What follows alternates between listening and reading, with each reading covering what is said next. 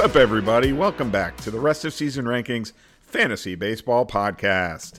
I'm your host, Andrew Seifter, joined as always by my co-host, Bart Wheeler. And Bart, we talked football last week, but now we're back to basics. We're back to baseball, and we've got a new set of rankings up to talk about. So we're going to have a fun show tonight. You excited?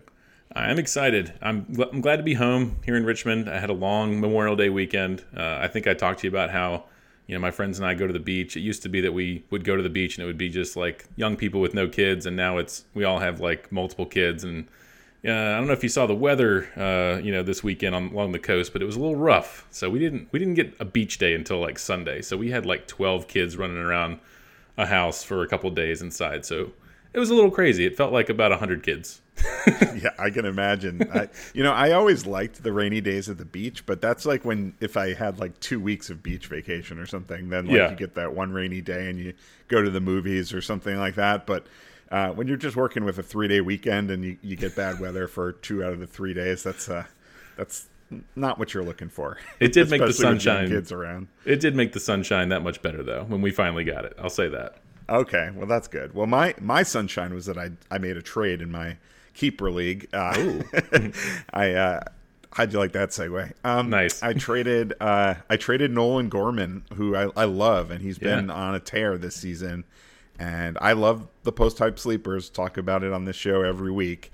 And he's one of my favorite post-type sleepers this season. But I got an offer I couldn't refuse. Ozzie Albies and Josh Hader for Nolan Gorman. And I'm in a really tight race for saves. I really needed those saves from Hader. And I feel like Albies is a player I've always really liked.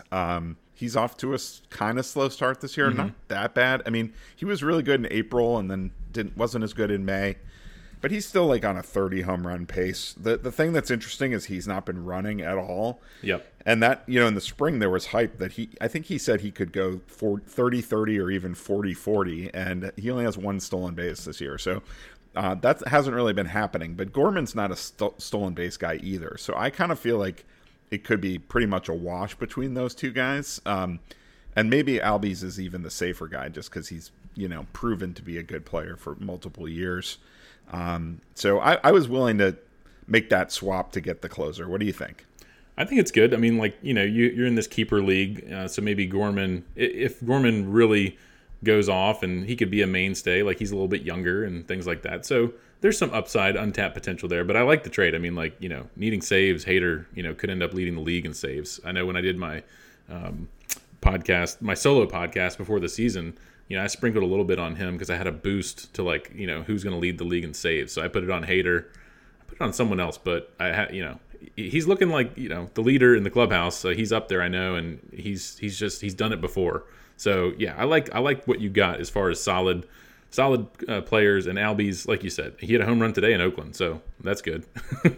Yeah, and I like Hader. I mean, you're going to get great ratios. You're going to get tons of strikeouts. So it's not just the saves. I mean, he's in 5x5 leagues, he's like a top 30 overall player just with the contributions that he's making across the board. So definitely big value there. But, I don't like to take big hits to my keeper spots, but I just don't see this as a big hit. I mean, Ozzie Albies is 26. So even though Nolan Gorman's 23, I mean, they're both really young. Like they're both going to have many good years in front of them, I think. I think the way I look at it is I think Gorman has a little bit more power than Albies. Even though Albies does have that 30 home run season under his belt, I feel like Gorman could be a 30 home run guy year in and year out, whereas Albies might be more of like a 25 home run guy. Yeah. But Albies still has that stolen base potential if he just decides to do it. So I'm hoping that he does. And I also think he might be a little bit better in the batting average category when all is said and done, but they should both be pretty solid there as well. And I remember talking about guys like Matt Olson and some Braves this time last year, and just taking a little bit of time to heat up. I mean, the weather literally heats up and it gets, more humid in Atlanta and balls start flying out. So, and as far as Hader, just one more thing, he was my number one closer coming into the season, on the website, and I haven't moved off it. The only relief pitcher ranked ahead of him is Spencer Strider, and that's not that doesn't count. Yeah, and that was a good call because he was coming off a rough year last year. I mean, yeah, that's been one thing with Hader is he has had some bumps in the road at times. Like he looks like the most dominant pitcher in baseball when he's on his game, but he has had a few rough stretches, but he looks in peak form this season, and I don't see any reason he can't continue that for the rest of the way. And that's reflected in our rankings, right? I'm going to do another segue here. Josh Hader is currently ranked inside of our top 45 for both of us overall in our rest of season rankings. I've got him at 42. You've got him at 39. Yeah. So he's actually the highest rated player of the three players in the trade in terms of rest of season value. And that's not really surprising. So yeah, we've got new top 500 rest of season rankings up at rosrankings.com. And there was some movement at the top. I mean, not the very top, because that's Ronald Acuna and Aaron Judge. And honestly, it's hard to say anyone else is really that close to those two at this point. But Freddie Freeman checks in at number 4 in my rankings. You have him at 6, but he's our number 4 overall player now. Ahead of the other top first baseman. You know, Pete Alonso's having a great season as well, but he's ahead of him. He's ahead of Vladimir Guerrero. And, you know, I feel like we're at the point in the season now as we approach June where we have to sort of, with these top players, we know they're all good, but we have to reward performance at a certain point, you know. And I see you still have Jose Ramirez 4th overall. I moved him down to 12th.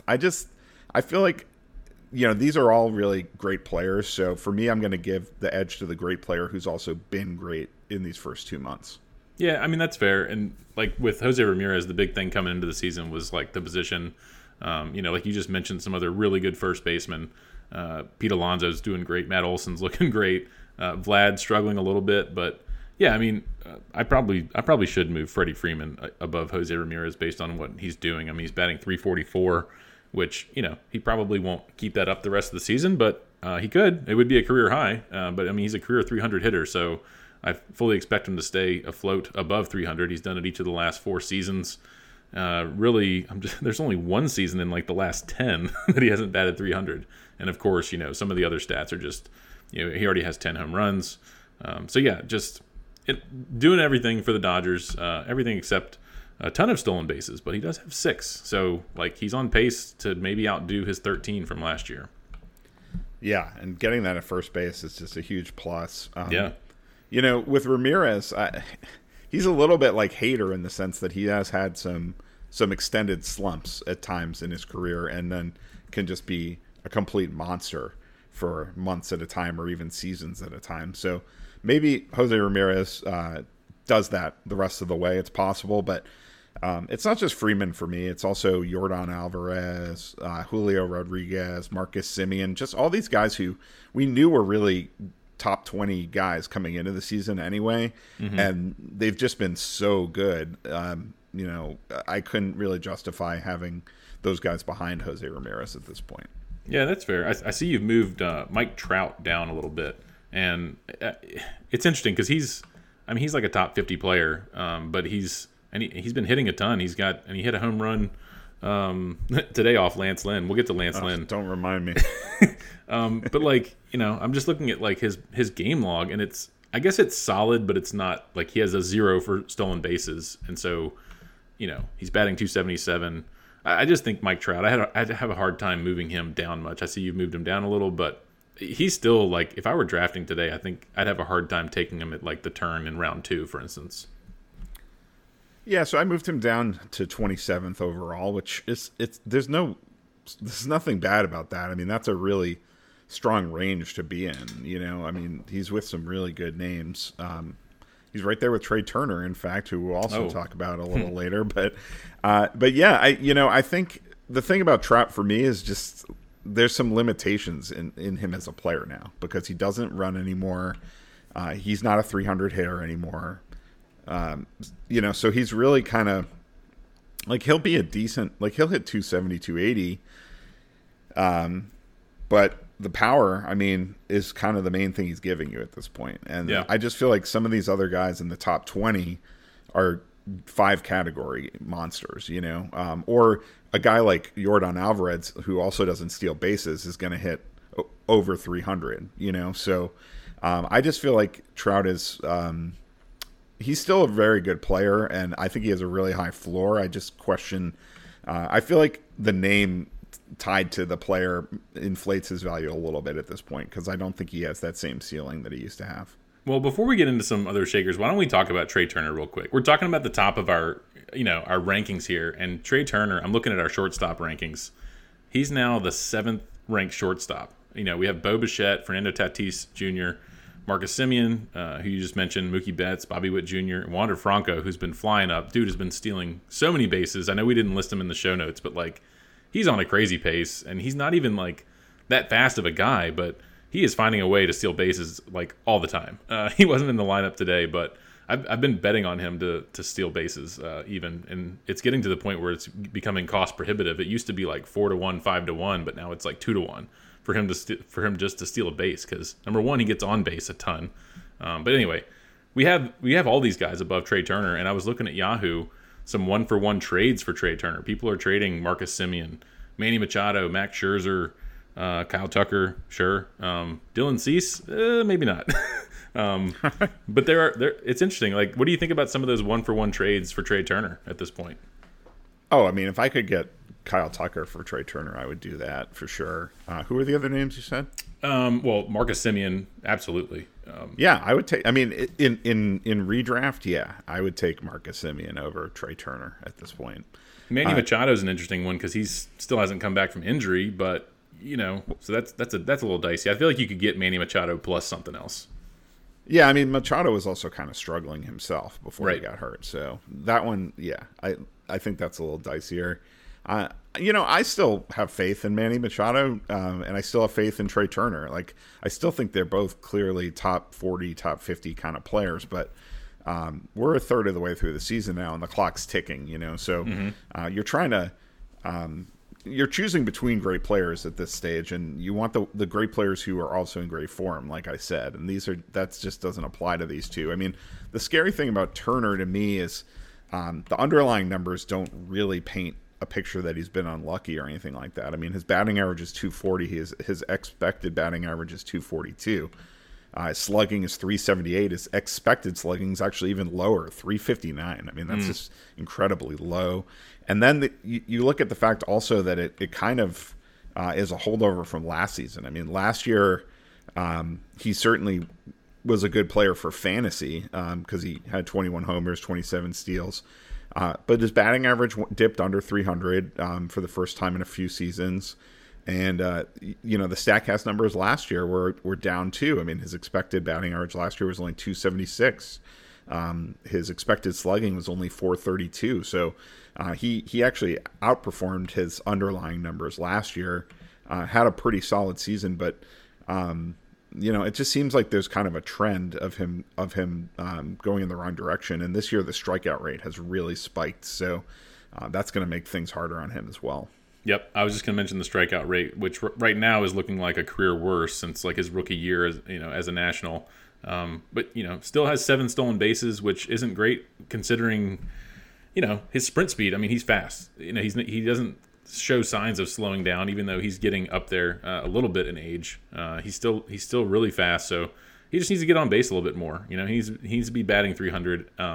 Definitely a good buy low candidate, but can you really buy low on Trey Turner? Because people who drafted him with a top 5 pick. Yeah, I mean, I guess it just depends what you're willing to pay. I mean, if you're going to give a couple hot names, you're probably not going to get it done. But if you're willing to, move somebody who has really kind of solidified their standing in the top 50 or something, you might have a shot. The manager could be frustrated. So, someone like Josh Lowe or something like that. I mean, maybe you could get Trey Turner for Josh Lowe. Sure, maybe. Or Josh Lowe plus a pitcher who may be struggling a little bit, or just a starter that you don't want to drop, but someone else might see something there.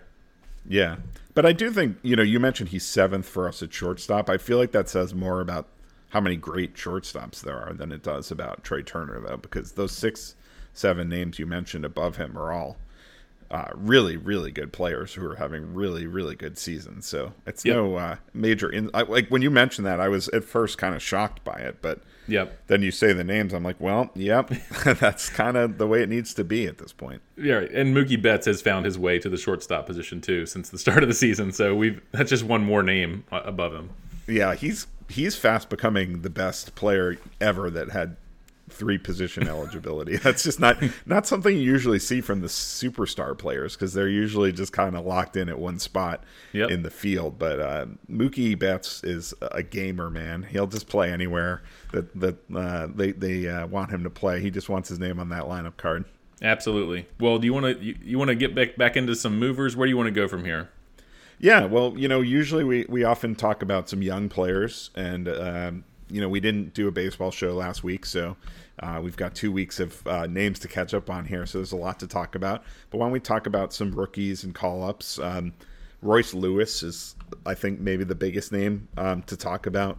This is a guy who looked like he was breaking out last season, and then, of course, suffered that injury that ended his season, and we just had to patiently wait. He's still only 23 years old, though, and it didn't take him long once he got on that rehab assignment to show that he belonged in the major leagues. He hit .333 with 4 homers and 2 steals in 8 games in AAA prior to the call-up, and then has come right up and already hit a homer in just his first 2 games with the Twins this season. So what do you expect from Royce Freeman? Because this is a prospect that was high up on everyone's list, and just the injury has sort of delayed his arrival.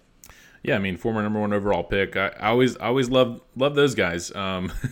Get that prospect pedigree. But yeah, I do think I'm looking at the fact that he rested tonight. He wasn't in the lineup against the Astros. So you might see some of this, maybe managing his workload coming off the injury.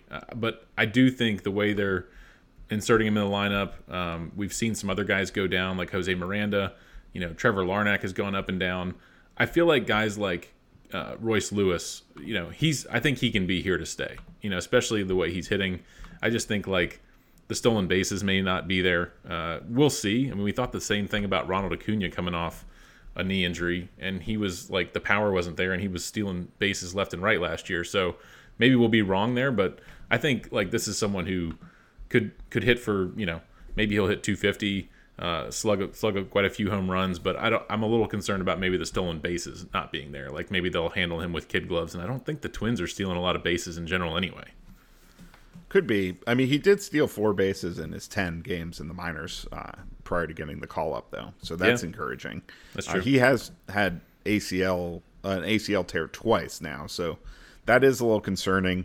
It calls to mind the chronic injuries with him do call to mind his teammate Byron Buxton, and that's kind of what you hope he doesn't become, because Byron Buxton has just been a cursed player, I think, at this point. It's safe you could kind of say that about him, but hopefully the patience that is required with Royce Lewis has already been cashed in at this point, and that he can stay healthy going forward, because he's still got a lot of good years ahead of him as long as those injuries don't interfere. Yep, and Alex Kirilloff, you mentioned kind of cursed, different injury, wrist injury, but yeah, I mean, I've moved Royce Lewis. I was just looking at our rankings again. Shortstop is super deep. It looks like we've moved Royce Lewis up with guys like Anthony Volpe, Gunnar Henderson, who we've moved down quite a bit, but he sort of fits in that category now with those guys, right? Like we expect he's a really good talent. Could get sent back down. Like we could talk about Gunnar Henderson in a little bit too. I mean, like Anthony Volpe has been barely batting 200. Like these are guys who have tons of talent. They could get sent down, like depending on how things go this season. But yeah, Royce Lewis, kind of think of him in the same vein as those guys. Like a lot of upside. You want to add him and see where things go. Yeah, and I did scoot him just ahead of Gunnar Henderson, and I guess you did as well. And maybe he should be even more ahead, just because his audition is just starting, and you kind of wonder if Gunnar Henderson's audition could be winding down at this point. I mean, it's been a struggle, and if you have him in a keeper or a dynasty league, like you're not going to sweat that too much. He's 21 years old. He's incredibly young. But he's hitting 207 and he's striking out over 30% of the time. So it's certainly plausible. And, an Orioles team that is competitive this year and wants to make the playoffs, like, I think it's definitely plausible that this team could decide he needs some more seasoning like they did with Grayson Rodriguez. Yep. Well, another guy on this list, I mean, we wanted to talk about him because everyone seems to be talking about Elly De La Cruz, prospect for the Reds. He's at AAA right now. He's 21 years old. Just a five-tool player. I'm just looking at his stats right now at AAA this year. He has 11 homers and 11 stolen bases in 33 games, batting over 300. It's just his number. I mean, his walk rate is super high. K rate, I mean, not great, not terrible, but like he just seems to have everything. And I feel like Elly De La Cruz. I was listening to the Rates and Barrels guys, their latest podcast. They were talking about Dynasty, and they went really deep, but Elly De La Cruz was one of those names that was sort of like untouchable, right, in Dynasty. It's like you could offer the stars and moon and you're not getting him. So for redraft purposes, just either keep an eye on him or maybe even go ahead and add him because there's some smoke that he may come up soon. Yeah, I mean, I think that's the thing because, if you play in a Dynasty league, like he's been rostered for 4 years or whatever, yeah. And if you play in a keeper league, he's probably been rostered all season, if not going back to last season. But in those redraft leagues, he's still going to be available in most of them. Absolutely. His Yahoo roster rate is 37% right now, which is actually very high for a minor league player. I mean, because most of those are redraft leagues. So, that's some dedication there. People are really itching to see what this guy can do, and you're not, it's not surprising. I mean, his numbers in the minor leagues look like Fernando Tatis Jr. kind of numbers. I mean, that's what they look like: 300 average, 25 to 30 home runs, 40 plus steals. I mean, it's just unbelievable numbers, and we know that Cincinnati is an ideal place to hit as for your home ballpark. So. Yeah, I mean, this guy could be a real monster, and he is young. He is only 21, but it does sound like, the latest hubbub is that he's going to come up before his teammate Christian Encarnacion Strand. And if that's the case, he'll certainly be a must-add, and people will be burning a ton of their fab money to get him. So the prudent move is certainly to stash him ahead of time, I think. Yep, and for comparison, Jordan Walker, who's a great prospect we were talking about earlier in the season and got sent down, he's still 40% rostered on Yahoo. So a lot of that is maybe people, just not dropping him. The fact that Elly De La Cruz is almost to that same roster percentage just shows you like the word is out, and people know what's going on with him, and that percentage is going to jump up. Like once he gets the call up, it'll jump up to like 70% instantly, like in a day, maybe 80. Yeah. Well, which of those two would you rather roster at this point? Well, at this point, I haven't heard anything about Jordan Walker coming back up, so I think I'd probably go for Elly De La Cruz right now. And it could depend on your position of need, because I do like that Jordan Walker is third base and outfield eligible, so that's kind of nice. So maybe it just depends a little bit on what you might need there, but I think I'd go for Elly De La Cruz here. Yeah, I think so too. I think he's got an easier path to playing time, and right, it's tough to crack into that St. Louis lineup. I mean, it's been frustrating. Ask any Tyler O'Neill manager; they've been frustrated all year before he got hurt that he couldn't get in the lineup every day. And if Tyler O'Neill can't get in the lineup every day, it's hard to imagine Jordan Walker being able to. The other thing about Jordan Walker that it's sort of similar to what we heard about with Taj Bradley, where the team actually sent them down and made them try to adjust their game, and it caused them to struggle. And with Jordan Walker, the adjustment was they wanted him to hit the ball in the air more, and he has not been doing very well since he's been down at AAA. He's hitting 229 down there, so he was actually holding his own just fine in his 20-game audition with the Cardinals. So, they might be he's still going to figure it out and have a great career, I think, but they might have kind of, stepped on their own toes a little bit on that one. Yep. Well, let's talk about a couple pitchers. We haven't talked about Bobby Miller because, again, it's been 2 weeks since we talked. But in that time, he's had 2 quality starts, both wins.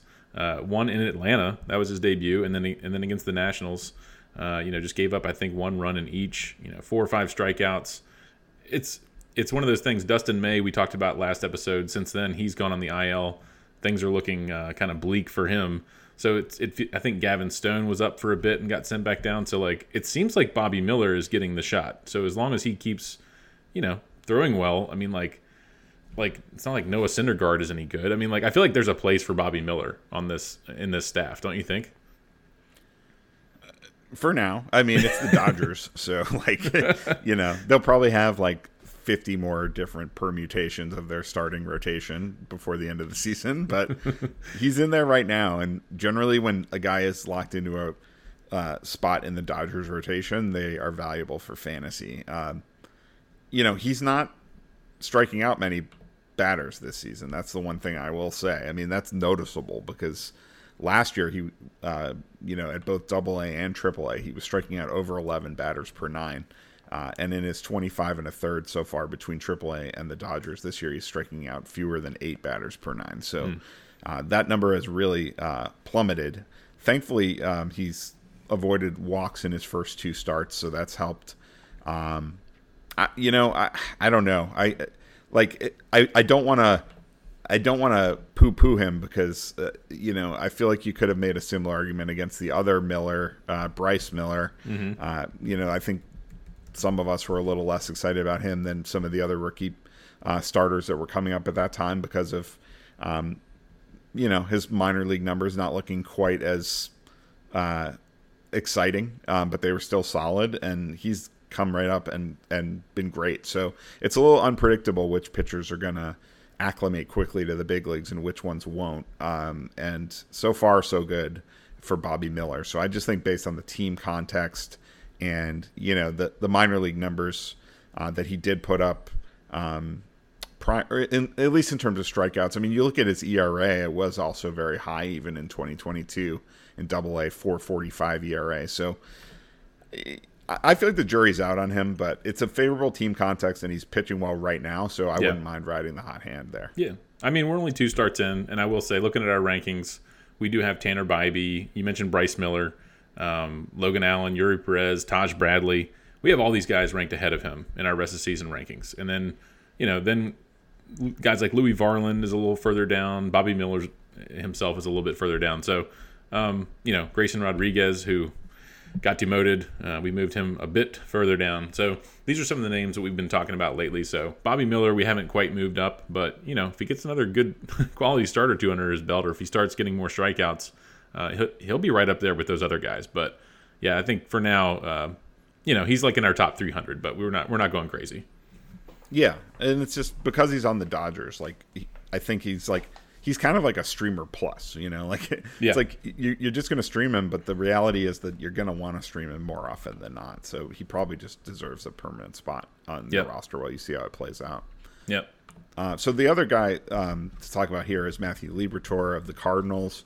And he also has a kind of interesting background. I mean, he's a highly regarded prospect, but he's had some really rough numbers at various times in the minor leagues. I mean, last year at AAA, he had a 5.17 ERA and 115 innings and still managed to get the call up to the Cardinals, where he also had a ERA well over 5. So it wasn't great for him last season.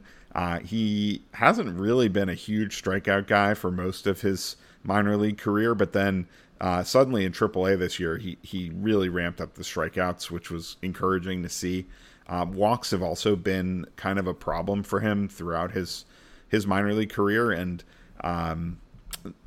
so that makes me a little nervous. I mean, this is a guy who hasn't consistently avoided giving up runs at any point, really. So I'm a little skeptical, but again, it's another favorable team environment, and you could do worse for kind of a stash and wait and see kind of situation. Yeah, I added I moved Bobby Miller considerably higher than Liberatore, like 100 spots higher. You have him a bit closer, but you do have Bobby Miller above Liberatore. And yeah, my concern here is like there's a couple things. Like it is a good, good place to pitch, good team. But I do worry. Like I see that a note from Monday where they're going from a 6-man rotation, the Cardinals are, to a 5-man rotation. So it's like, could he start being used in the bullpen a little bit more? Will he keep that spot? Will they have it go to like Steven Matz or someone boring who we don't really care about, but like, a veteran lefty who they just are going to give the ball to? So he's been so bad though, Steven Matz. Yeah, he has. He has. So yeah, like we'll see. I trust Bobby Miller a little bit now, but ask me again in a week, I guess. We'll see. Yeah, I think I would take the under on either of these two guys pitching like 130 innings in the majors this season. Yeah, I would too. Yeah. All right. Well, let's move on to other topics. There's other young players to talk about, not necessarily rookies, but Jake McCarthy is a guy who was a pretty popular pick in drafts this spring because of his stolen base potential, and then he really, really slumped to begin the season and got demoted.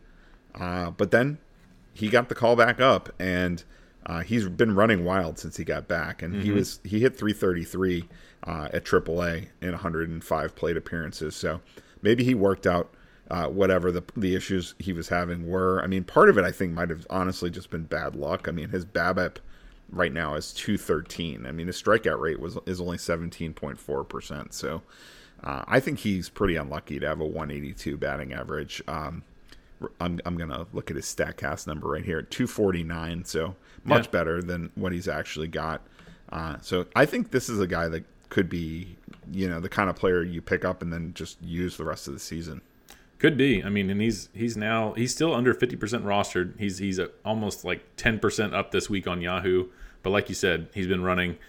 He's 2 for 3 with 2 stolen bases in each of his last 2 games. We'll see what he does tonight against Colorado as they play the third game in that series. But he has 5 stolen bases this week. So yeah, he's just running all over the place, and that's what we thought he would do. He and Corbin Carroll both. It was like, well, who's going to steal more bases? Looks like Jake McCarthy might do it the rest of the season if he can stay up in the majors. Yeah, exactly. I mean, I know steals are kind of up this season, but it hasn't been really as ubiquitous as I think some people were expecting, where like every player is stealing bases. It's just kind of a select few guys that are really running wild, and it seems like Jake McCarthy could be one of those guys. Yep.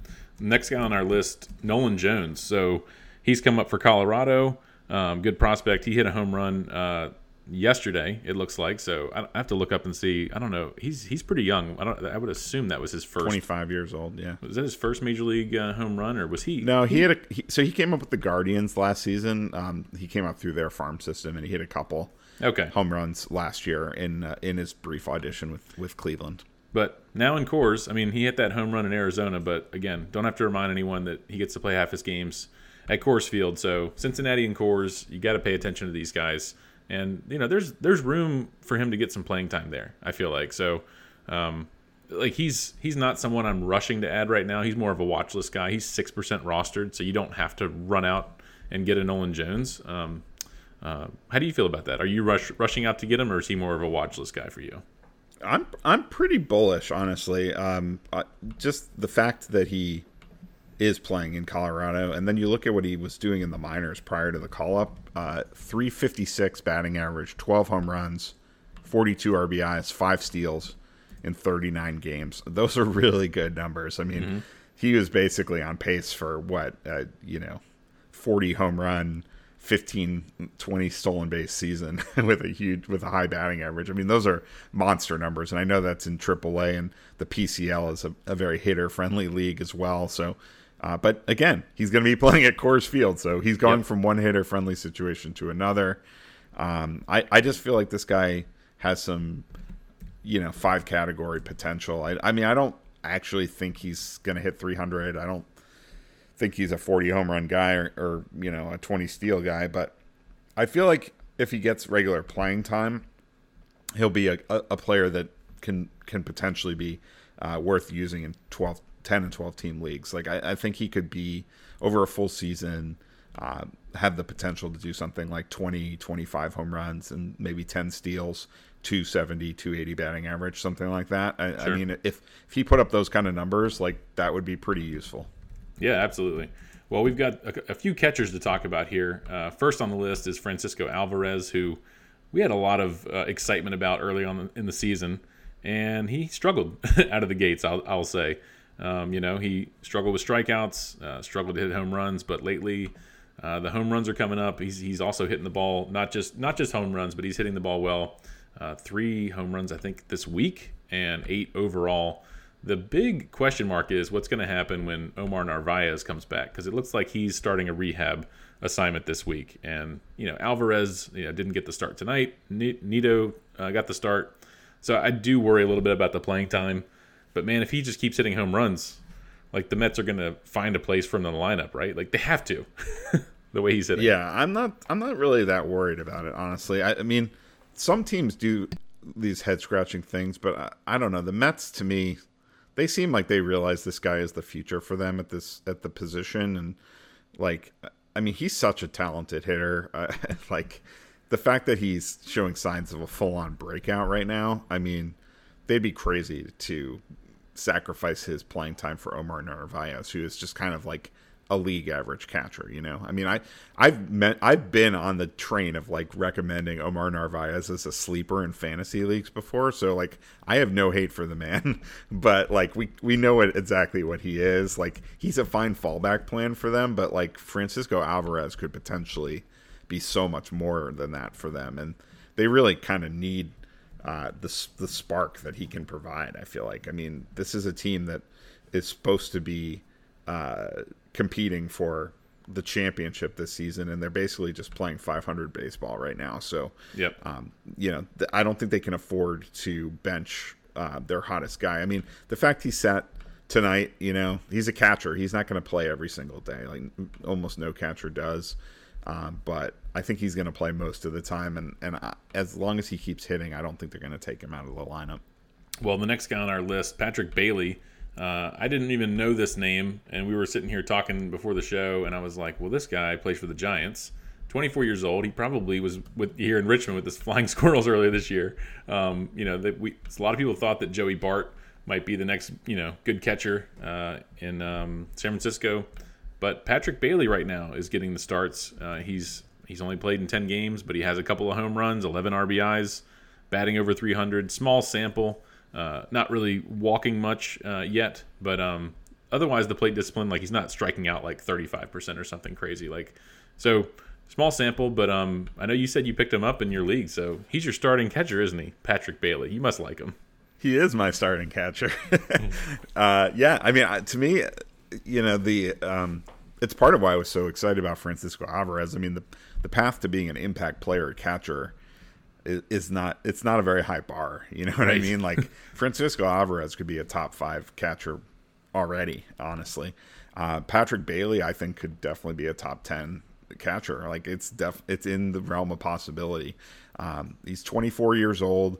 I watched an interview with Gabe Kapler yesterday, and he's just extremely impressed with Patrick Bailey. Like, he said he has this calming influence on the entire team, on the pitching staff, and he comes up to the plate with a calmness about him, and he's had some clutch hits for them already. And we've talked on this show about the Giants, and the Giants just finding these diamonds in the rough all the time, or getting career years out of unlikely players and things like that. Yep.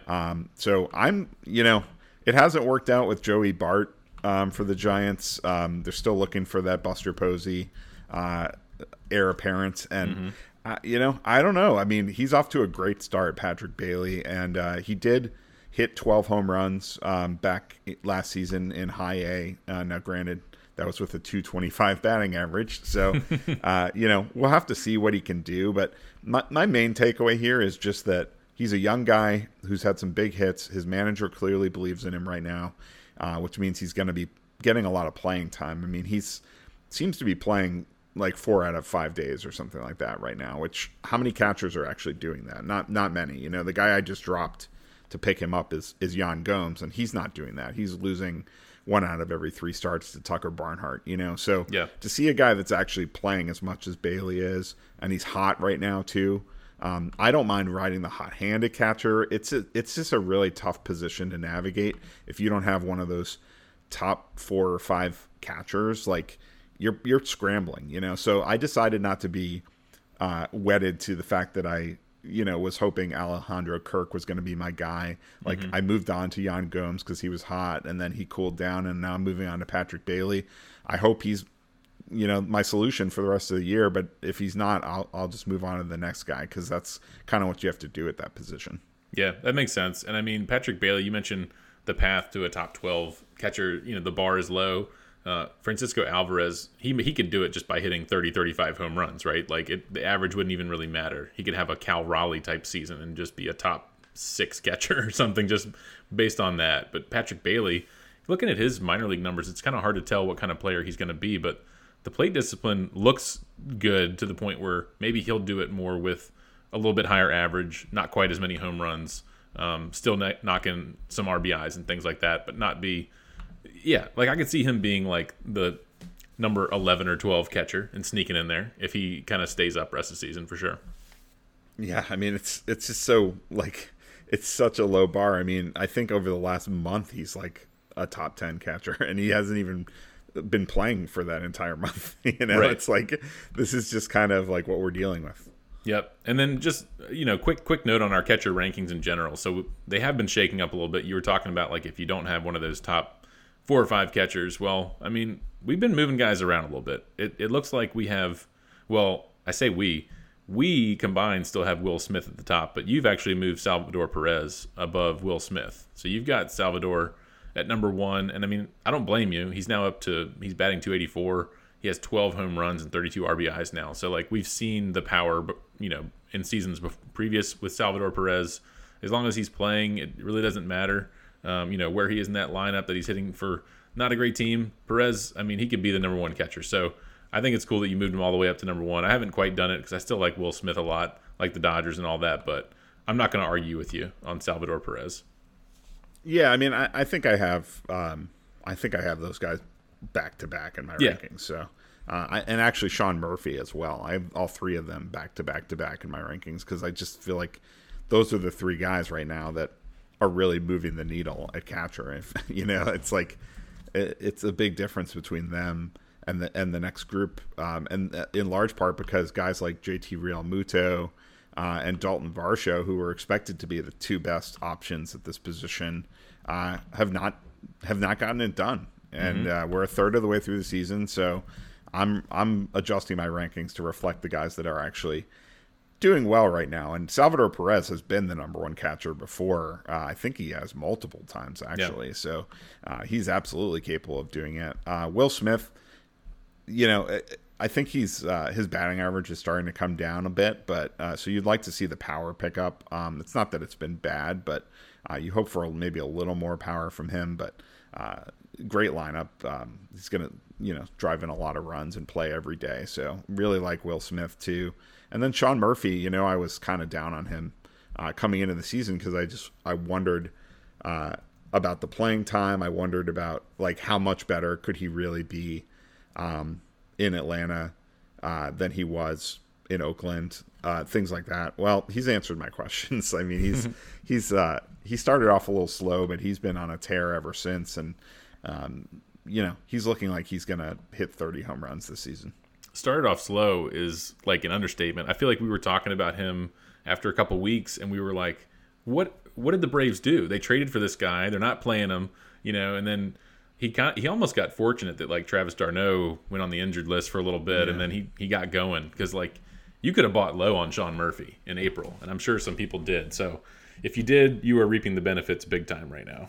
Yeah, for sure. And that's a good point. I mean, we're seeing this with a lot of teams, just kind of messing with their players, not giving them consistent playing time. And, it's especially detrimental for the young guys like Taj Bradley and Jordan Walker, but even a 28-year-old veteran like Sean Murphy, who's trying to justify, a new moving to a new team, going from a bottom feeder to a contender. Like, there's enough pressure on him already. Like, let the guy have regular playing time so he can settle into his new environment. Yeah, absolutely. All right. Anything else on the catchers? No, I think that covers it. I mean, I don't know if you have any thoughts on Real Muto and Varsho, because those guys have both been pretty disappointing so far. I know. I mean, the Phillies in general have been a bit disappointing. We were talking about Trey Turner. Kyle Schwarber is on our shakers. I mean, he's been just awful not hitting the ball. I mean, not even the home runs. And with Real Muto, like, his average is 263, his XBA is 246. His barrel rates, hard hit rates, all that's down right now. So he needs to figure it out. I mean, it's nice that he has 7 stolen bases. You're getting that from a catcher, so he might end up with 20 plus stolen bases like he did last year. Okay, that's nice, but like, if he ends up with 12 home runs and bats 250, like, that's not great. So yeah, I don't even think he's really a buy low, Real Muto. Interesting. Yeah, I mean, I kind of feel like, last year he had a kind of bad first half last year, I think, too, and then I traded for him, and he went crazy for the final 4 months of the season. I think that's how I remember it anyway. So we'll have to look into that. But maybe that's a sign of things to come. Maybe he can do something like that again. But regardless, I mean, what he did last year was certainly a best case scenario, I would say, for him. But this is a guy who is like the number one catcher most seasons. So I don't know. Maybe he's a good buy low. If you can actually buy low on him. But right. I would have trouble trading, any of those top 3 catchers we just were talking about for him, because it's just kind of like bird in the hand, you don't want to take on a problem that you don't need to take on when you're doing just fine at catcher. I think what you said is right, though. It's like, if you can truly buy low, sure. Like, same with Varsho. Like, I think you could probably buy lower on Varsho, and I probably would, just because, like, he's playing outfield. His average is 212, but his XBA is 246, basically the same as Real Muto. So, like, I would expect a little bit of regression with him, whereas Real Muto, I don't know, like, he needs to figure some stuff out. Like, the hard hit rate for Varsho is the same as it was last year. He's a 230 hitter career. He's batting 212. So, like, I just feel like Varsho is giving you kind of what you expect from Varsho, maybe a little less, but Real Muto is, like, I don't know. What if Real Muto is, like, falling off a cliff here? I don't know. That's just kind of what... I'm not saying he is, but, like, I would buy lower on Varsho rather than just, you probably aren't going to be able to buy too low on Real Muto. Yeah, I mean, it might be hard to buy low on either of them just because catcher is such a wasteland. It's like, okay, well, if I trade Real Muto or Varsho, who am I starting at catcher now? That's right. Yeah. I do think they'll both rebound and be top 10 kind of guys, but it looks like if you paid a premium at catcher, it might not have been the wise move, and it's usually not, to be honest. Yep. Well, there's lots of guys sort of in the, still in our top 100 who have moved up quite a bit. Like, again, we haven't talked in 2 weeks, so we've got guys like, Eloy Jimenez. I put him in all caps in the show note because, like, I had to talk about him. This poor guy had an appendectomy. He's had some bad luck with injuries. It's hard to even call that an injury, right? It's like an illness. So, right. It's a medical thing. So anyway, Eloy's back. I think he hit a home run the other day. Like, we've talked about him before.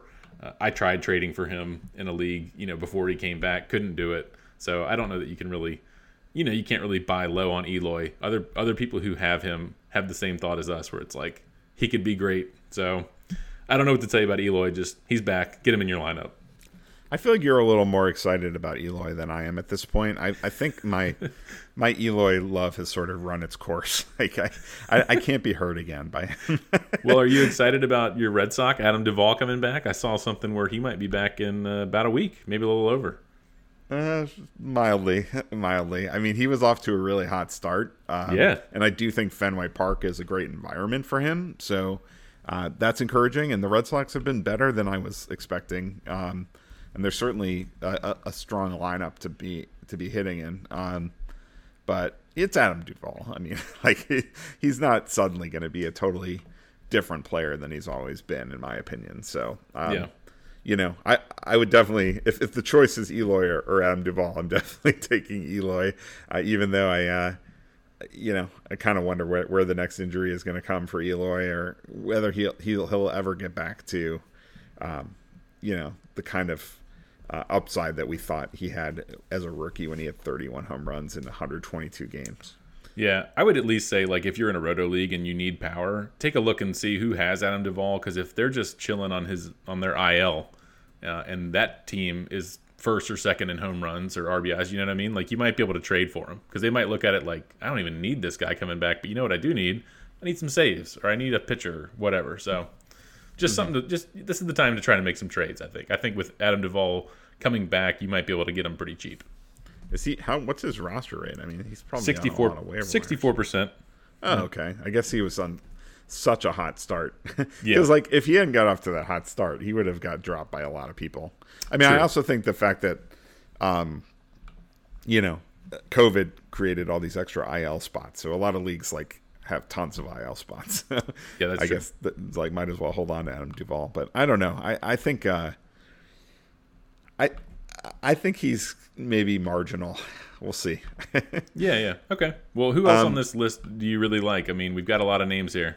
Well, I like JD Martinez. That's who I would be most excited okay. about. I mean, I think he's going to be better than Eloy Jimenez the rest of the season. I know he's 35 years old, but JD Martinez has been a great hitter for a long time, and he is on fire lately. Just seems to be fresh, and he'll have to last the whole season. Maybe he won't be able to do that, but he's just looking like the same hitter that he's always been, and the power is way back up from last season, which is exciting because last year 16 homers in 139 games. This year he's already got 12 in 40 games. So, I mean, this is just looking more like it could be. He could get back to one of those 40 home run seasons potentially, and maybe not a 300 hitter anymore, but certainly a 275, 280 kind of a hitter.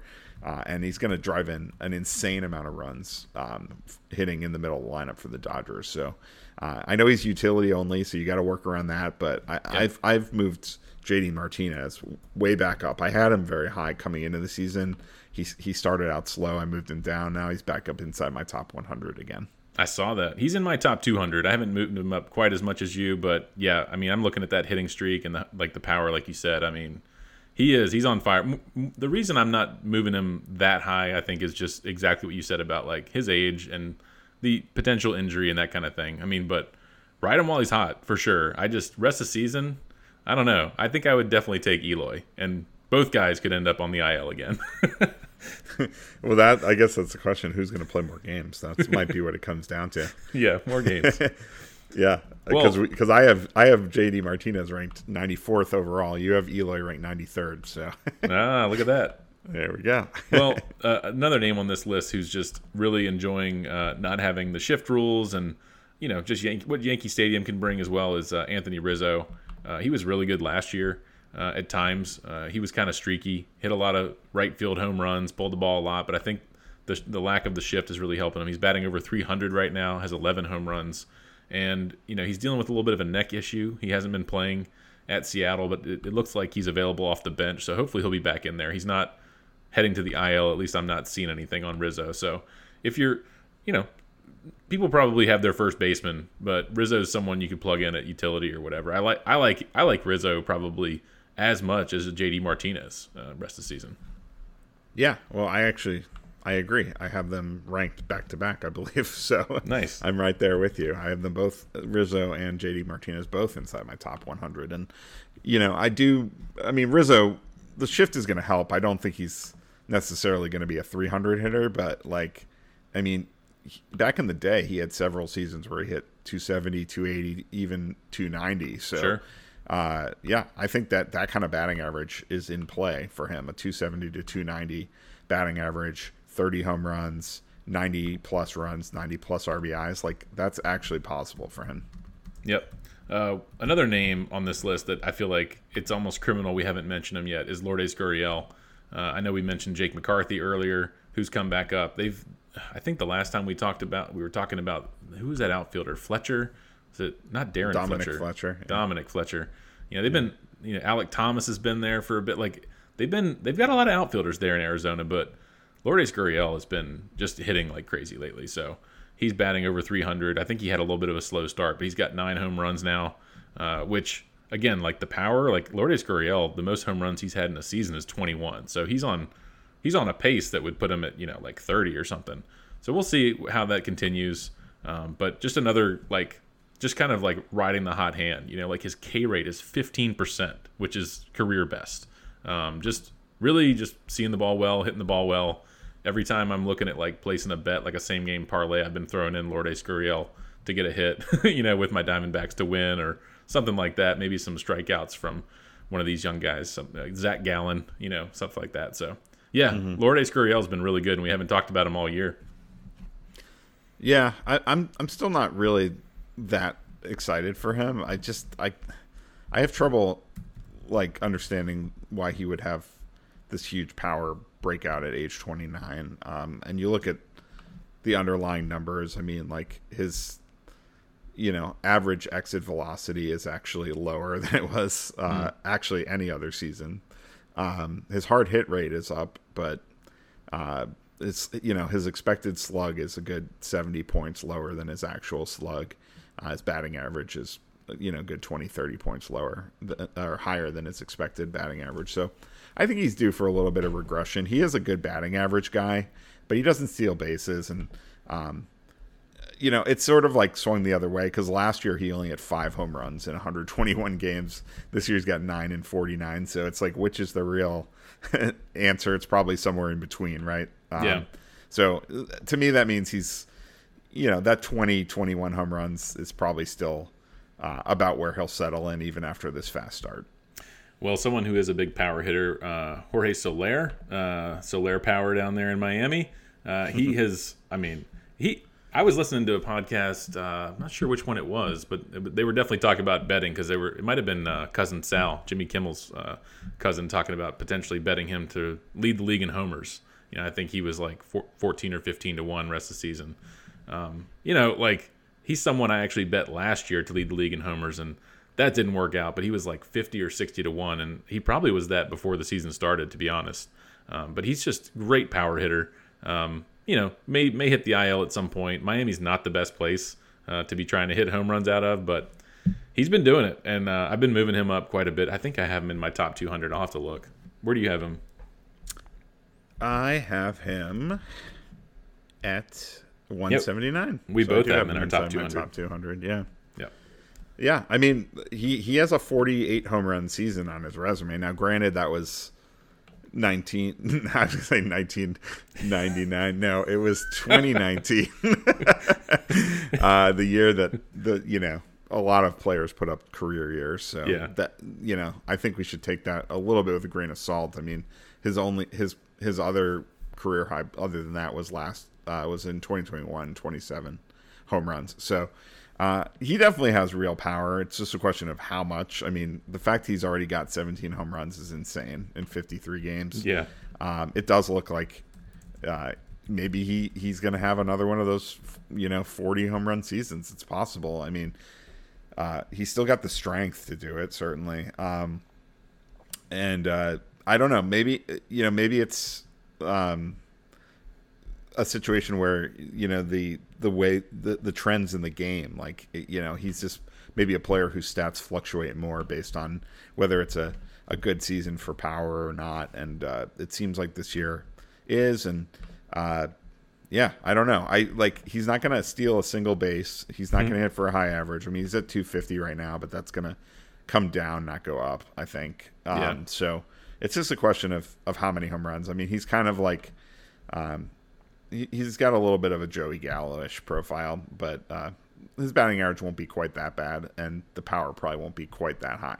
Yeah, another guy on our list, Ryan McMahon, who's had a hot week. He's had 4 home runs this week.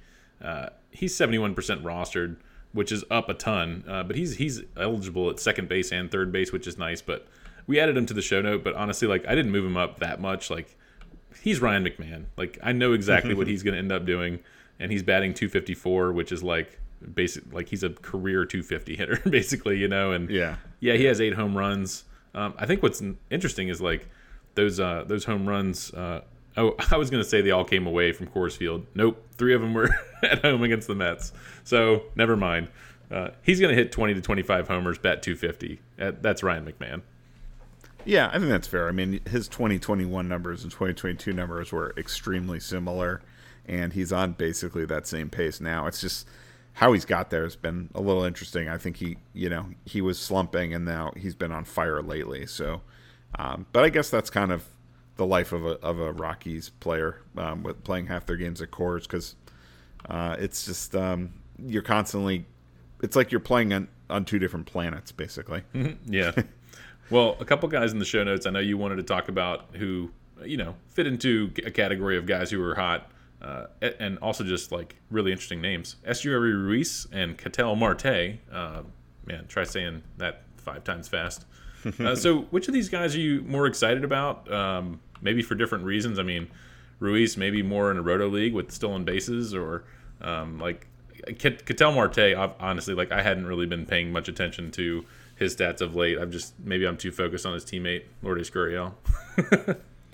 Yeah, I mean, these two guys are so different from each other because, Marte is like, he's just kind of like the boring accumulator, you know what I mean? Yeah.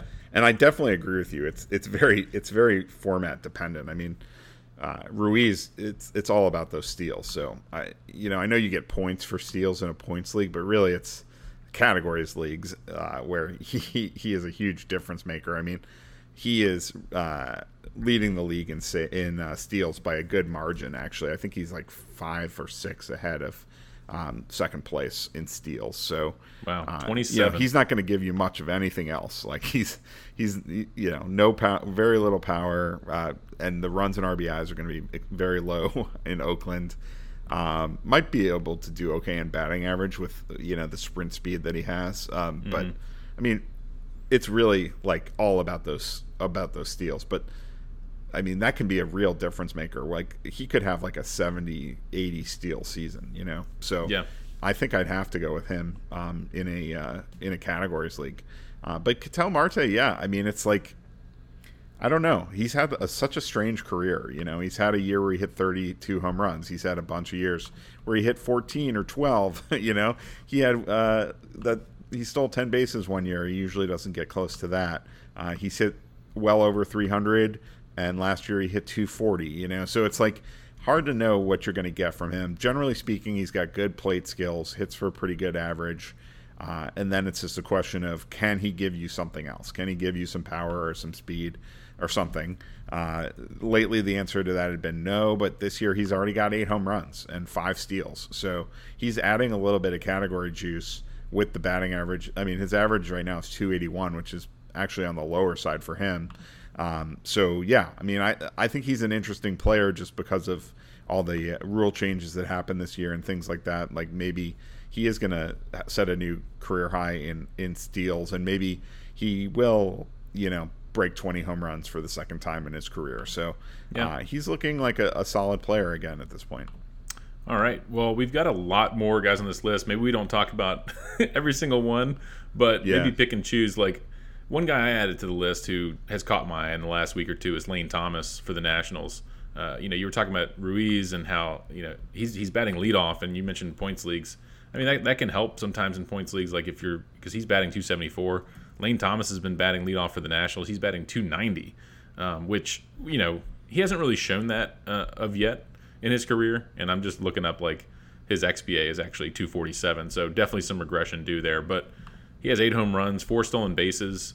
The Nationals is a team where you also don't expect to get a ton of production from, but like somebody's playing every day, and Lane Thomas is, and he's been hitting like crazy lately. He had a nice little hit streak going until today. So just a name that I'm paying attention to. He's now up to 65% rostered, so looks like a lot of other people are starting to pay attention to Lane Thomas as well.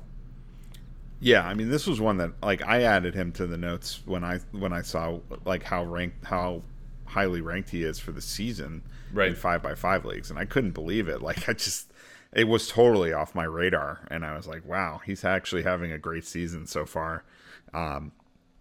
I do think he's going to regress. I don't think this is a superstar in the making or anything like that. But like you said, batting at the top of the lineup, not a lot of competition for playing time. Yep. In Washington. So yeah, I mean, he's definitely a hot hand kind of a player at the very least. Yep. Well, who else on this list do you really like? We've got a couple Rays. We've got Jorge Soler's teammate, Brian De La Cruz, who's been, having a nice month of May as well. You want to talk about one of those Rays or anybody else on this list? Well, I think Luke Raley is interesting for sure. I mean, kind of anyone on the Rays is interesting. I mean, Isaac Paredes is interesting too. It's just this lineup is so potent. It's kind of like Texas and Tampa Bay. If you can get a piece of the action with those teams, like it's probably a good idea, you know? Yeah. And yeah, Luke Raley already has 10 homers and 7 steals. You know, he's really a platoon player, but I mean, he just crushes right-handed pitching, and that's the right side of the platoon to be on. So, you know, he strikes out a lot. Like, you know, probably not going to be a great batting average guy, but if you're in those like daily lineup leagues where you can just, you know, play him against the right-handed pitchers, like he's going to give you some interesting category juice, at least as long as he's getting all those starts against righties. And then Paredes, you know, I got excited about him briefly last year. He went on this home run binge, and then it kind of fell off a cliff. But, you know, we've seen that with some guys this year. I mean, you know, you look at Christopher Morel. That's a guy that, like, went on a hot streak last year and then, you know, slowed down. And then he went on another hot streak this year and then slowed down. So it's like there's some ups and downs with some of these guys. But when they're hot, I mean, they can be really hot. And Paredes is pretty hot right now. Yeah. Another name on this list, Akil Baddoo. I know before the show you were looking at some website, was it Roto World or somewhere, where their front page said Yabba Dabba Baddoo? Yeah. Classic. I love any Flintstone reference that you can get, so I endorse that wholeheartedly. You know, he's on my radar. Again, like, but this is someone who got sent down to the minors last year, couldn't stay up.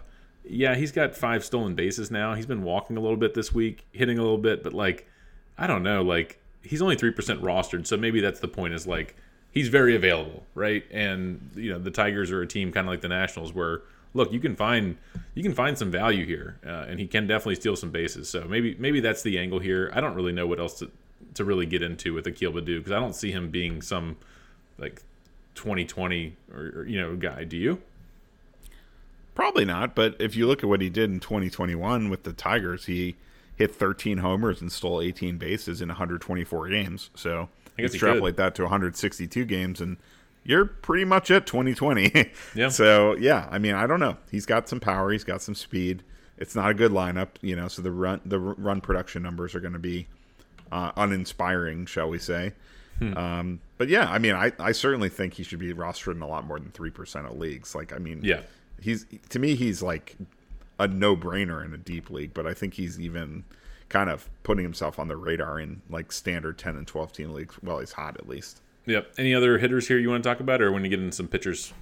We can get into some pitchers. We're going to go way over at this point. So we have a list here of I think these are different kinds of names. I mean, Merrill Kelly, I just want to say, like, he's been so good this season. Like, we kind of have to just buy in at this point. I feel like, I mean, like, he's just been dominant, and I know I want to give props to, I believe Scott White was a big Merrill Kelly booster coming into the season. I was not. Yeah. But yeah, I mean, his walk rate is kind of scary to me, but like, you know, even though he's due a little regression, I mean, his xERA and xFIP are both in the mid 3s, which is still really solid. You know, strikeout rate is good. The whip is excellent. So yeah, I mean, you know, it wasn't really on my radar, but it seems to me like he's probably going to be a, you know, I don't know, top 40 pitcher going forward. Yeah, I guess he could be. I'm going to look at his splits, because I feel like we were talking about Merrill Kelly at one point last season a little bit too, and he kind of faded off. You know, had a solid season last year, but maybe faded in the second half. His K rate, though, you're right, is way up this year. But this is someone who, you know, was in the KBO for a long time. The guy's 34 years old. Right, you're not getting some breakout, but you're right. He could end up being a top 40 pitcher.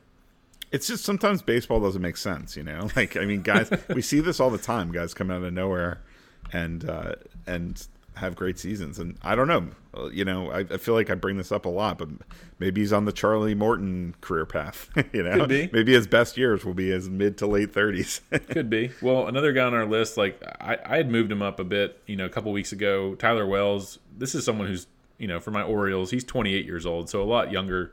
You know, you actually could have a breakout with a guy this young. But again, I don't. This is another guy like along the same lanes as a Merrill Kelly. He's just younger, but like he doesn't have a high strikeout rate. Baltimore is a much better team this year, kind of similar to my Diamondbacks as well, my NL team, there with Merrill Kelly. But he's solid. He's going to get you some quality starts. Baltimore has become like a hitter's park, and his ERA and xERA are both below 4. Just nothing outstanding, but he's also not going to like hurt you either that much. Would you say the same for Tyler Wells? Well, right now it is pretty outstanding, though. I mean, like, just because I think he actually leads all of baseball, all of starting pitchers in WHIP right now. Wow, 0.83. I did not know that. Yeah, so he's a top. He's coming into tonight. He was the 51st most valuable player overall in standard 5x5 leagues. So he's actually having an outstanding season so far. And the strikeout rate, yeah, he's not a huge strikeout guy, but like last year it was terrible. This year it's almost a batter per inning, so that's much more palatable to me. And the walk rate is fantastic. Camden Yards is now a very pitcher-friendly park at this point with the new dimensions. And his xERA is 3.64, so it's not quite 3.29 like his actual ERA, but it's not bad either. And Alex Fast is a big Orioles fan, and I was seeing him tweeting about Tyler Wells. Apparently, his fastball has a lot of ride on it, so it plays up, even though it's not a huge velocity pitch. And I think there was someone else I was reading on Twitter too that was talking about his arm angle. He throws from a high. Throws from one of the highest release points of all pitchers. So I think he's doing some things that are a little bit different, that are throwing hitters off. And I'm about to pick him up in my league and drop Lance Lynn for him. So I'm a bit of a believer at this point. Lance Lynn. Well, we'll get to Lance in a minute. Couple other pitchers on this list who are moving up. Dane Dunning is a name. I was talking about adding him a couple weeks ago, and it was sort of like, well, he's not really striking many people out. Maybe they move him back to the bullpen. Well, here we are 2 weeks later. We've added Dane Dunning to our rankings. It's not like we're going crazy here, but at some point you have to pay attention, even though he's not like wowing you. A couple other guys in the same vein: Ben Lively for the Reds, Michael Lorenzen for the Tigers. Again, you don't necessarily want people pitching for the Tigers, but Lorenzen is, you mentioned the whip. Like, he's keeping his whip down. His ERA is 3.5. The strikeouts, he's, again, not great with the strikeouts, kind of like Dane Dunning, but these are all like serviceable pitchers if you're really like in a deep league and need guys. Like, these guys are all like sort of like in the 20 to 30% rostered. Who would you like out of those three? Lively, Lorenzen, and Dunning. I really don't like any of them, to be honest with you. Like, I would, if I pick one. Like, I would just stream based on matchups. Like, I would use whoever's facing a bottom 5 lineup. If they're facing the Royals or they're facing the A's, or the Guardians, things like that. I would take advantage. But if I had to pick one, I think I'll go with Ben Lively. I mean, he's the one that's actually striking guys out so far. The other two are not. And he's had a very interesting career. Another KBO guy, so it's hard to exactly know what you're getting from these KBO guys. But maybe he's like a poor man's Merrill Kelly this season. Could be. And yeah, you're right about the K's. What worries me is what we talked about earlier was that Cincinnati ballpark. But so far he's had a couple good starts in them, so we'll see if he can keep it going. Yeah, but for me, it's like these guys are all. I don't think I'd even want to stream these guys in a 10 or 12 team league right now. I just don't trust it enough. I in a deep league I would, but the funny part about Michael Lorenzen, I'll just mention real quick, in Yahoo they have Michael Lorenzen batter and Michael Lorenzen pitcher, like he's Shohei Ohtani or something. I saw that. What the heck? I don't like, he has some at bats in his career, but I thought that was mostly as a pitcher. I mean, maybe he got a start or two at DH at some point with Cincinnati back in the day, but just amusing. Well, if you do stream him against the Royals or someone, make sure you add the right one. Yeah, right. Let's move a little quicker now. Just real quick to wrap up the movers. We got a couple closers, like Alex Lang. Yeah. I just want to give this man his due. Like, I didn't know what was going to happen with him being the closer. in Detroit, but it's been a smashing success. I mean, It has. he has been really, really good, and I feel like even though it's not a good team, closers on bad teams can still get saves, and they can still be valuable players. And he's got 9 saves, a 12.09 K per 9, and a 121 ERA right now. Walks are an issue, so he hasn't given up a single homer yet. At some point, like, that's going to happen, and his he'll give up some crooked numbers on the scoreboard at some point. But he's built a lot of job security at this point, and so you're getting strikeouts and saves from him. Yep. And then the other guy on our list here, Miguel Castro. He's been getting some saves lately. Man, we keep talking about those Diamondbacks, man. But his whip is below 1, whereas Andrew Chafin is quite a bit above that. So it's been Castro who's been getting a little bit more of the high leverage looks for the Diamondbacks. So I will just go back to say quickly about Lang. Like, you moved him into your top 100. That's how much you like him. I moved him up to about, looks like 155. So pretty high on these guys. I know you often have closers a little bit higher than me. So yeah, we've both moved him up quite a bit. Not quite as much as Castro, or for Castro, rather. He's in our top 300 now. I think I moved him ahead of Chafin. I assume I did. Did you also do that? I think I've got them pretty close together. I think closer monkeys, they track this stuff pretty close. I think they still have Chafin as the head of the committee, technically, and he does have, I think, 8 saves, including one the other night. Yep. So they're both I think getting saves. It's a split between the two. I honestly, like, the Diamondbacks are just creating a lot of save opportunities right now. So yeah, I wouldn't mind rostering either or both of them. There you go. All right. Well, we mentioned Trey Turner sort of at the top when we were talking about some high-end guys, but we can get into some other guys at the top of our rankings who are struggling, and now not so much at the top of our rankings. So do you want to start with your boy Michael Harris? I say he's your boy because you loved him last year, but I'm guessing you don't love him quite as much this year. He's not even batting 200, I believe, and just really struggling at the plate. Like, I worry that they might send him down, bring up like Vaughn Grissom to play outfield or something. Like, what is going on with Michael Harris? He's still my boy. I still think he's going to turn it around. Last year was such a smooth transition. It went like perfectly, and this year it's been anything but. I mean, honestly, like, injuries have really been an issue for him. I mean, he's had 2 different injuries, including a back issue, and that can really mess with your swing. So I don't think he's been healthy for the first month and a half, and I think he just is starting to show some signs that he's healthy. I mean, in the last week, he's got a homer, he's got a steal. I think I saw he had the highest exit velocity on a hit of his career the other day. So it seems to me like he could be on the verge of turning it around. But yeah, I mean, it's true what you say. I mean, the Braves are a contending team. They can't afford to have a guy batting, below the Mendoza line in their lineup all season. So he's got to get this hot streak sooner than later if he wants to stay up. But I think he can do it, and it would sure be nice if he wasn't batting 9th. But it's going to be hard for him to work his way up the lineup, I think, barring a real hot streak. Yeah, I mean, I tried to trade for him like in a multiplayer deal where I sort of almost had not had him in as like a throw-in, of course, but sort of did a deal where it was like, 3 on my side, 2 on the other, but the other person definitely still valued him quite a bit, which they should. Like, I think you could buy low on Michael Harris, but it's almost just like a hold at this point if you have him.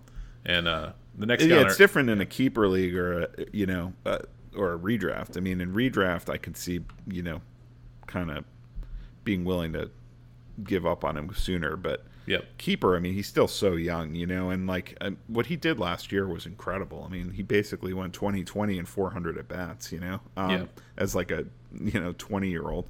So like I don't know. I still have high hopes for him. I think I have put him up for offer in a couple trades recently as well, just because I have more keepers than I know what to do with. But like I think he would be a good buy low for somebody that's trying to find a keeper and not have to pay full price. Okay. Well, the next guy on our list, we've been talking about Phillies struggling, and Kyle Schwarber, 95% rostered in Yahoo, of course. And he has 13 home runs, but he's batting 166. And yeah, it's just like, at what point is Kyle Schwarber just like, you mentioned Joey Gallo earlier. I mean, Schwarber can go on these runs. We've seen him, get hot for a month and hit like 20 home runs. And yes, like if you need power, I could see trying to get maybe buy low on Schwarber. But man, like I didn't like him. I remember when we were talking outfielders coming into the season, I was like, this is someone who could really hurt you in a way like those other guys can, like a Joey Gallo.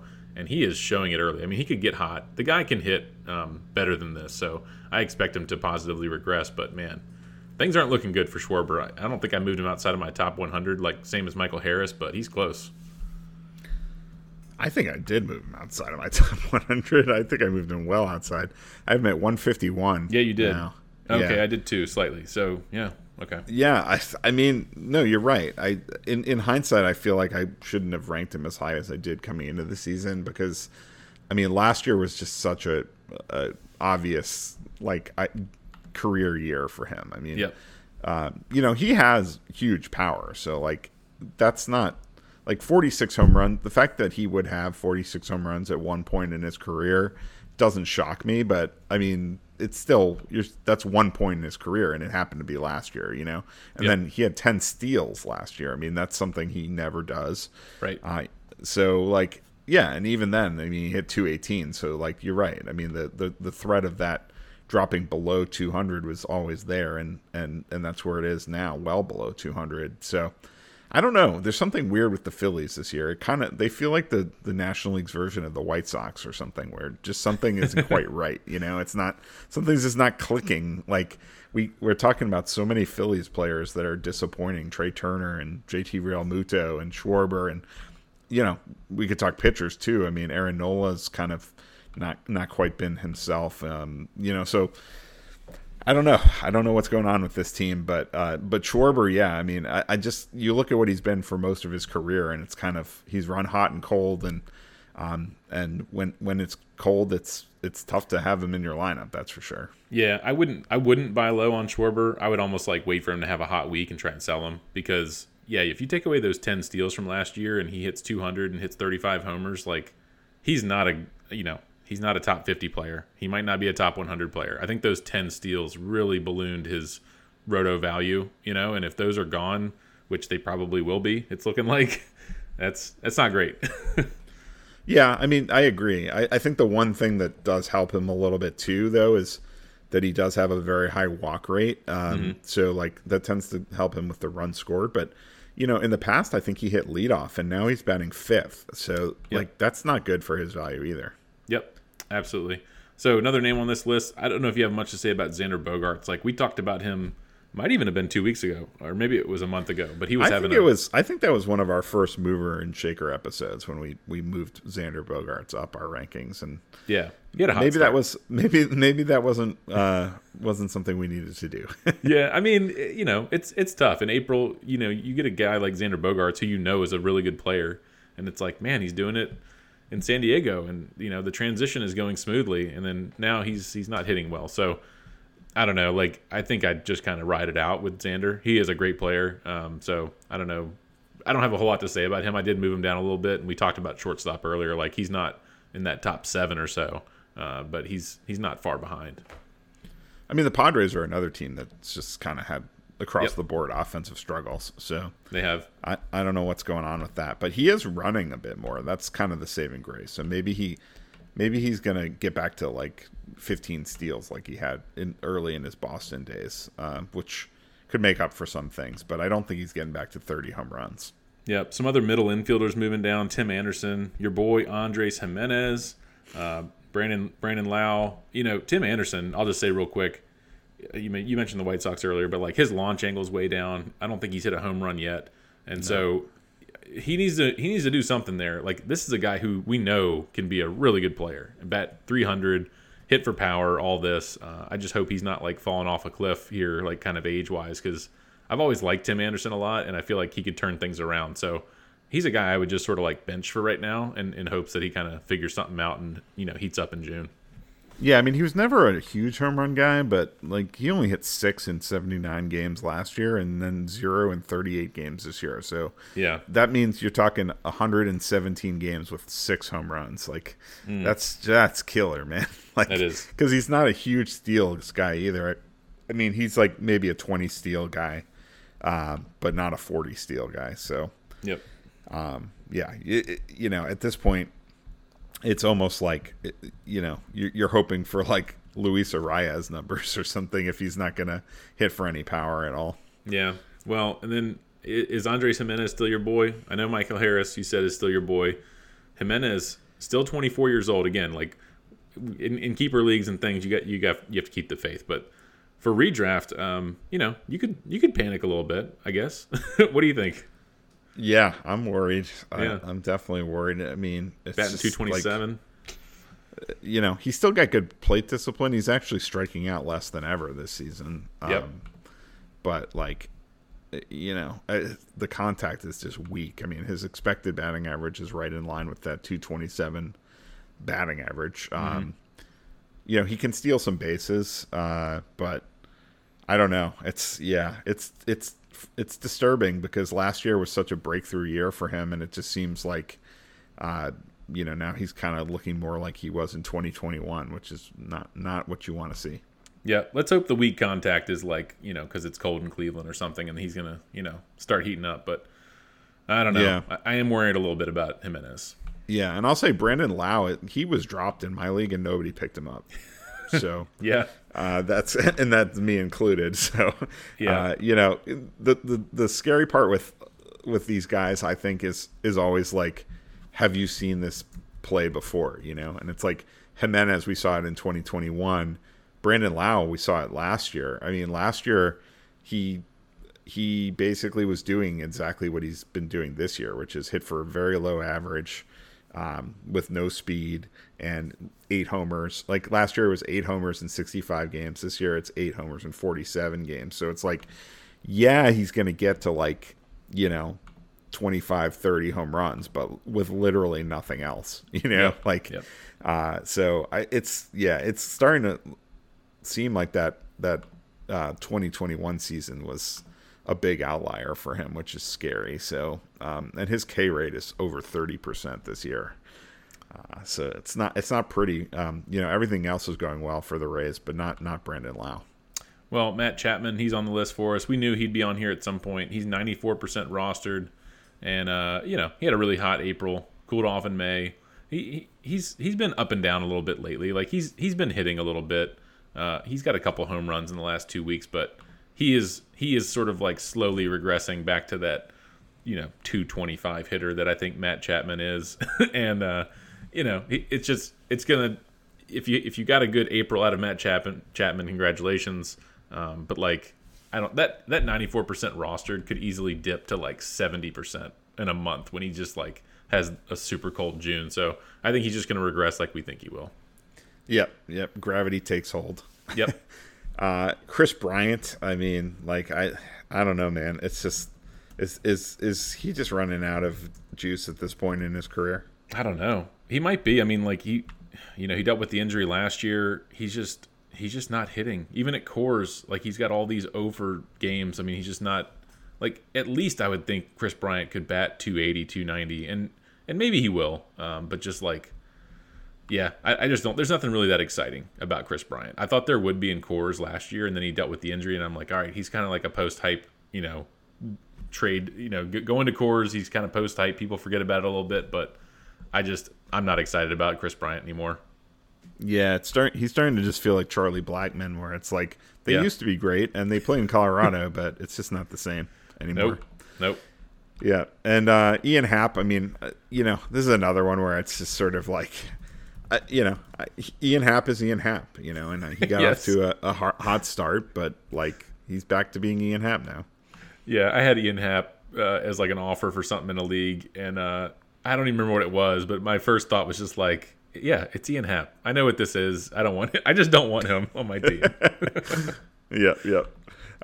Then there's this group of guys we just wanted to talk about who like got off to great starts, came out of nowhere sort of, and now they're crashing back down to reality. You've titled this "It Was All a Dream," and James Outman, Brent Rooker, Christopher Morel, all of these guys just were completely on fire to start the year and have really, really struggled lately.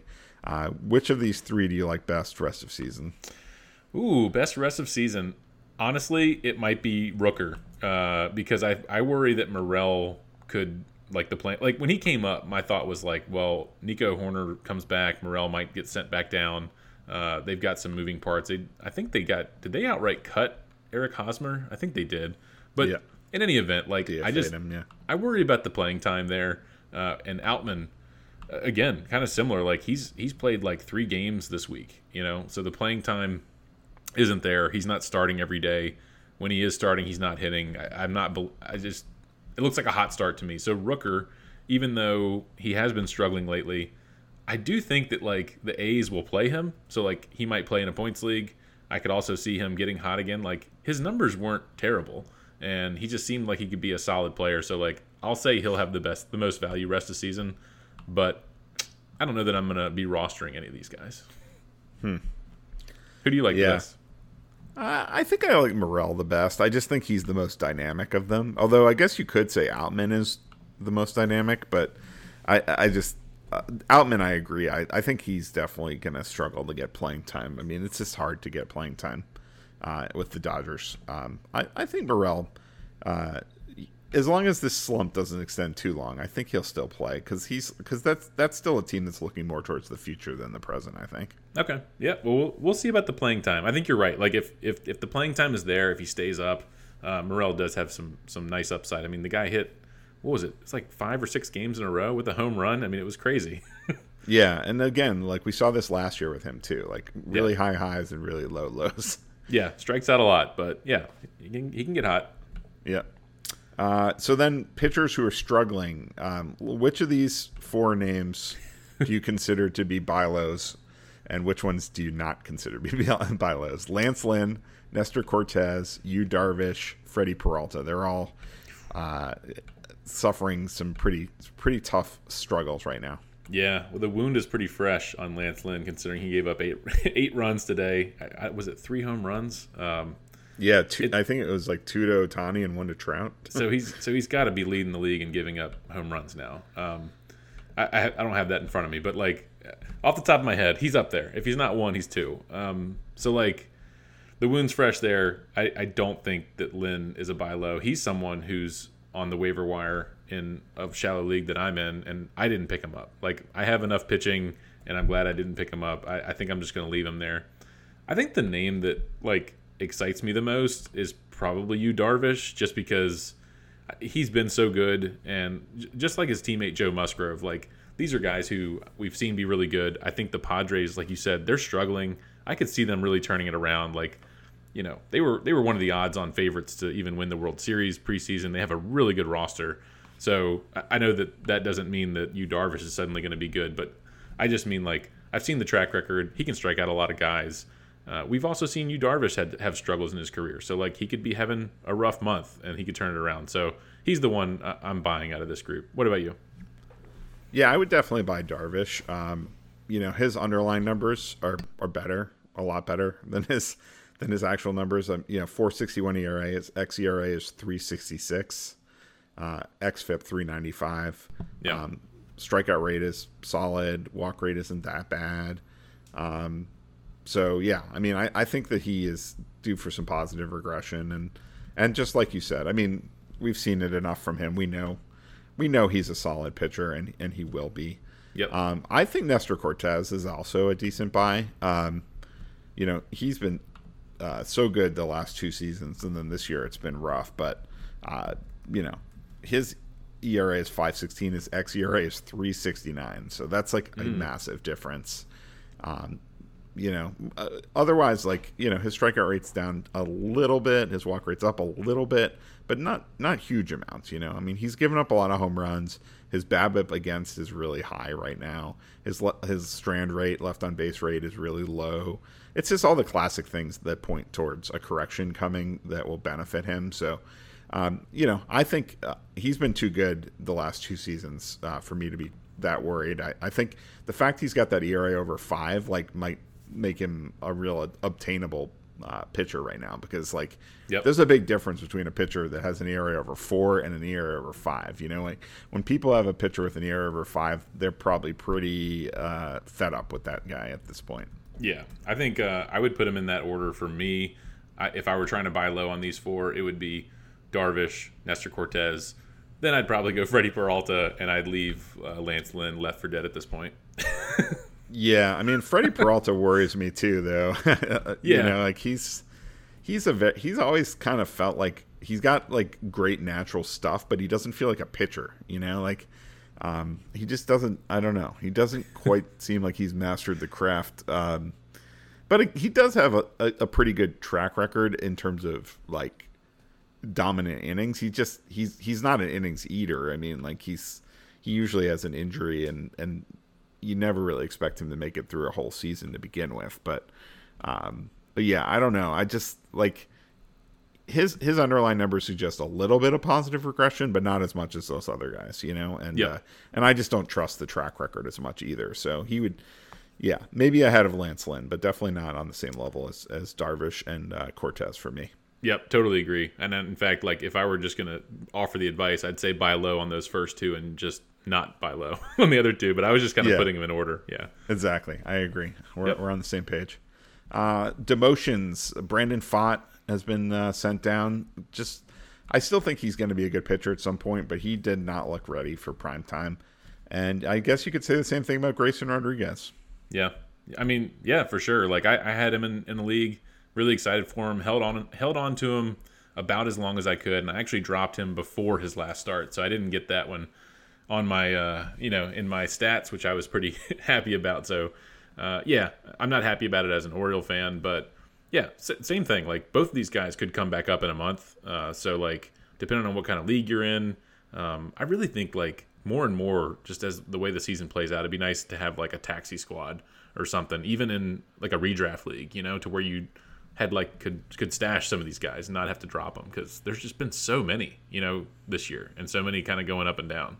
So, well, it's a good advertisement for playing Dynasty, I think. Yeah, for sure. Yeah. And then injuries.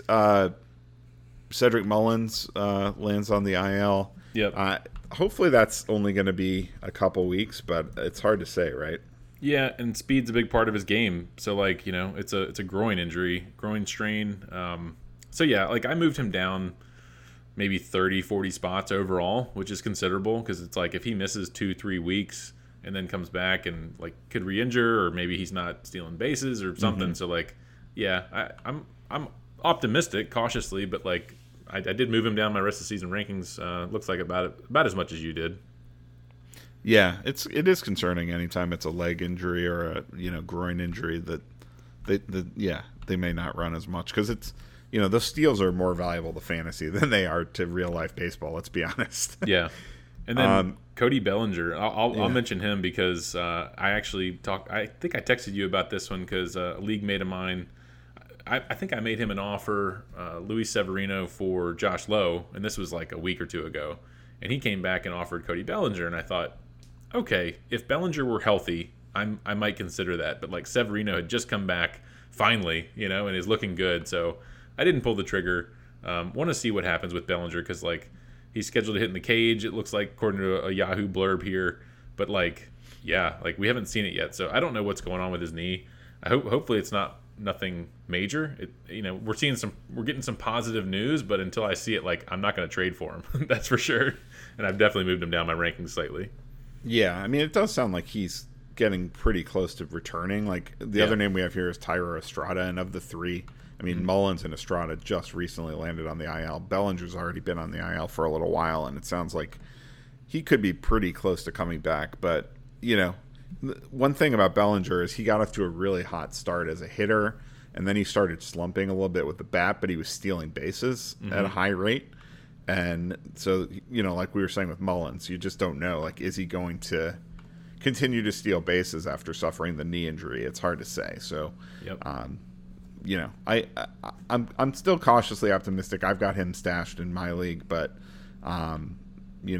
hopefully he can just start hitting like he was in the beginning of the season, because that's like the more sustainable path to his value than the stolen bases, I think. Yep, for sure. And then we've got some pitchers to round this thing out. Justin Steele actually left his start today with some forearm tightness, which is never like to hear the words forearm tightness together like that. So, before, we updated our rankings this evening. I moved him down a bit, but we'll have to wait and see on that. And then Eduardo Rodriguez hit the IL. I think it's a finger issue, which it sounds a little bit interesting. Like, it's not really like a typical injury that pitchers get. So I don't know how he got it, but it could end up being months, like your note this says. What did you hear about his injury? Well, it's like a ruptured pulley tendon or something like that. Yeah. I don't know. Yeah, it's not one that you read about a lot, but it does. It sounds like he could miss multiple months.